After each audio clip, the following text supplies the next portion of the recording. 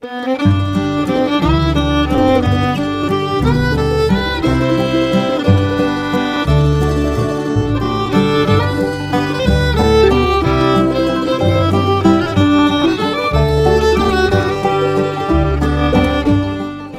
Hump Day, Oregon! I'm Finn J.D. John, FJ at OffbeatOregon.com, and this is the Daily Offbeat Oregon History Podcast. It's Wednesday, so this is an archive show, but it last aired 2 to 10 years ago, so unless you're a hardcore, long-time listener, it's probably new to you. Thanks for downloading, and I hope you enjoy it. This story was first published on June 24th of 2018 under the headline, "In 1960 primary, Oregon was JFK's make or break." Here we go. As the 1960 Democratic presidential primary neared, Senator John F. Kennedy was looking at Oregon with increasing apprehension. At that time, Oregon was the first Western state to hold a mandatory primary, in which every candidate appeared on the ballot whether he wanted to be or not. That position, combined with the state's well-deserved reputation as an electoral maverick, made it a rather daunting prospect. Oregon had, over the previous decade or two, smashed other well-positioned would-be presidents' hopes. In 1948, popular Minnesota Governor Harold Stassen looked like he had a great shot at the Republican nomination until the polls closed in Portland and he found that Thomas Dewey of New York had thumped him there. His campaign never recovered. Kennedy was very much hoping to avoid having the same thing happen to him, and frankly, his chances weren't looking particularly good. First off, Oregon was quite possibly the least Catholic-friendly state in the West at that time. The Ku Klux Klan's rise in Oregon in the 1920s had been largely driven by anti-Catholic prejudice, and before the Klan's support had collapsed under the weight of its own hypocrisy and corruption, it had put forward a ballot measure that actually outlawed Catholic schools. And other non-state schools as well, but it was everyone knew it was aimed at Catholic ones. The measure passed easily, and had it not been ruled unconstitutional by the Supreme Court, it would have forced the closure of all Catholic grade schools statewide. It's easy to forget this today, but in 1960 there were still plenty of Protestants who called Catholics papists and worried about their loyalty. A Catholic president, these voters thought, would take marching orders from the Vatican. It would be like electing an agent of a foreign government to the most important job in the land. So, there was that. But probably more on Kennedy's mind was the personal animosity that his brother Robert Kennedy had stirred up in the Beaver State by the enthusiasm with which he'd prosecuted the then mobbed-up Teamsters Union, in the process actually indicting and prosecuting Portland's popular Democratic mayor, Terry Schrunk. The Teamsters were still powerful in Oregon and elsewhere, and Schrunk, although acquitted of all charges, had become a lifelong personal enemy of the entire Kennedy family. So, too, apparently, had Oregon's most prominent national politician, Senator Wayne Morse. Morse considered Kennedy too young and callow for the job.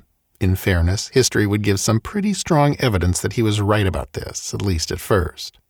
And he felt that, given the unprecedented power vested in the American president in the nuclear age, extreme measures were called for to prevent his nomination. So he had launched a last-minute bid for the nomination himself, in competition with Kennedy, and of course he'd enjoy favorite son status. So yes, Oregon was going to be a real challenge for Kennedy. But could a loss in Oregon actually derail Kennedy's entire campaign? Kennedy sure thought so. And in a retrospective essay written 4 years later, legendary Oregon politician and newspaper publisher Monroe Sweetland makes a strong case that he was right. The problem was, although he had some good momentum going into the primary, he didn't have enough to be able to afford a loss. He'd hoped the Wisconsin primary, held a few weeks earlier, would inoculate his campaign bandwagon against anti-Catholicism, but the opposite happened. He won there, but by a narrow margin, and the key Protestant-heavy districts went strongly for his opponents. A defeat in Oregon would be the second punch in a 1-2 knockout play, reinforcing the message to the nation's political bosses that being Catholic was a deal killer for the voters. Those bosses were watching the action carefully. If it went badly, Kennedy's campaign would not survive. Even if it did, Republican Richard Nixon would find in the anti-Catholic issue a hot campaign topic that played straight to his best political strengths. No Oregon, no White House, Sweetland writes. and he is probably right. On the other hand, a decisive victory in Oregon would provide the inoculation against the Catholicism issue that Kennedy had hoped to get from Wisconsin, plus demonstrating that JFK could win friends and influence people out west as well as back east. A decisive win in Oregon would make Kennedy's nomination all but inevitable. So, Sweetland writes, Oregon was almost literally Kennedy's make-or-break moment. Kennedy's prospects in Oregon started out bad and quickly got worse. As the big day approached, though, some things started breaking Kennedy's way. Some of them were very big things. Probably the most important of these was it soon became clear that Morse had overplayed his hand. He'd waited until the last minute to launch his bid for the presidency, and it was pretty obvious to all involved that he wasn't serious about being elected president, that he was running primarily to deny Kennedy the nomination. Other Oregon Democrats might have supported his position that Kennedy wasn't ready, but they sure weren't going to risk taking the blame for their party losing a presidential election. So nearly all Oregon Democratic leaders, including many of Morse's personal friends, stuck with Kennedy even after Morse announced his bid. Time magazine reported that Morse was furious about this, but Morse was enough of a political realist that he probably didn't expect committed Kennedy people to drop everything and rally to his last-minute flag. Kennedy couldn't bank too much on that, of course, because Morse was still the most popular politician in Oregon. So he kept a suitably humble spirit about himself as he campaigned in Oregon and tried to do a little pre-election damage control. "I'm hoping to be a good second to Senator Morse," he said. But as he well knew, second place wouldn't work.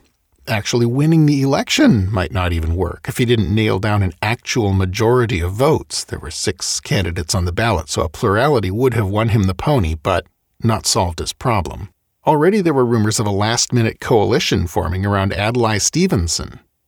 In the end, Kennedy got exactly what he needed from Oregon and hardly a single vote more. The final vote tally put him at 50.9% of the vote. A commanding lead over the number 2 vote-getter, which was Morse with 32%.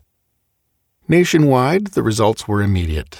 Kennedy's nomination was never really in doubt after that, although a last-minute push was made to get all the other candidates' supporters to unite behind Stevenson. Quote, "The Oregon Trail for Senator John F. Kennedy was really the end of a long, grueling cross-country tour de force," Time magazine wrote. "Pitted for the first time against a field of 4, Kennedy registered a knockout." So, was it really true? Did Oregon effectively play kingmaker for the country in 1960?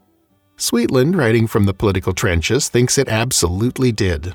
And although in his 2000 article Jack Oman, the Portland Morning Oregonian's editorial cartoonist who was at the time a graduate student at Portland State University, expresses appropriate academic reluctance to make wild speculations, he qualifiedly agrees that it probably did. Key sources in this story were Jack Oman and Monroe Sweetland. Well, that's our show for today. Thanks again for listening, and I hope you enjoyed it. This podcast is part of Offbeat Oregon History, a public history resource for the state we love, which is in turn a division of Pulplit Productions, a boutique publishing house that specializes in audiobook and regular book editions of stories from the classic pulp fiction era. Robert E. Howard, Algernon Blackwood, Edgar Rice Burroughs, and so on. More info can be found at pulp-lit.com. This podcast is covered under a Creative Commons license type CC by SA International 4.0. Our theme music is by the Atlas String Band and was written by Carmen Ficarra. Listen and download more at atlasstringband.com. Got an idea for a show I should do, or just want to say hi, or maybe you're going to be in Corvallis sometime soon with time for a cup of coffee or a pint of Hammerhead? Drop me a line at fj@offbeatoregon.com.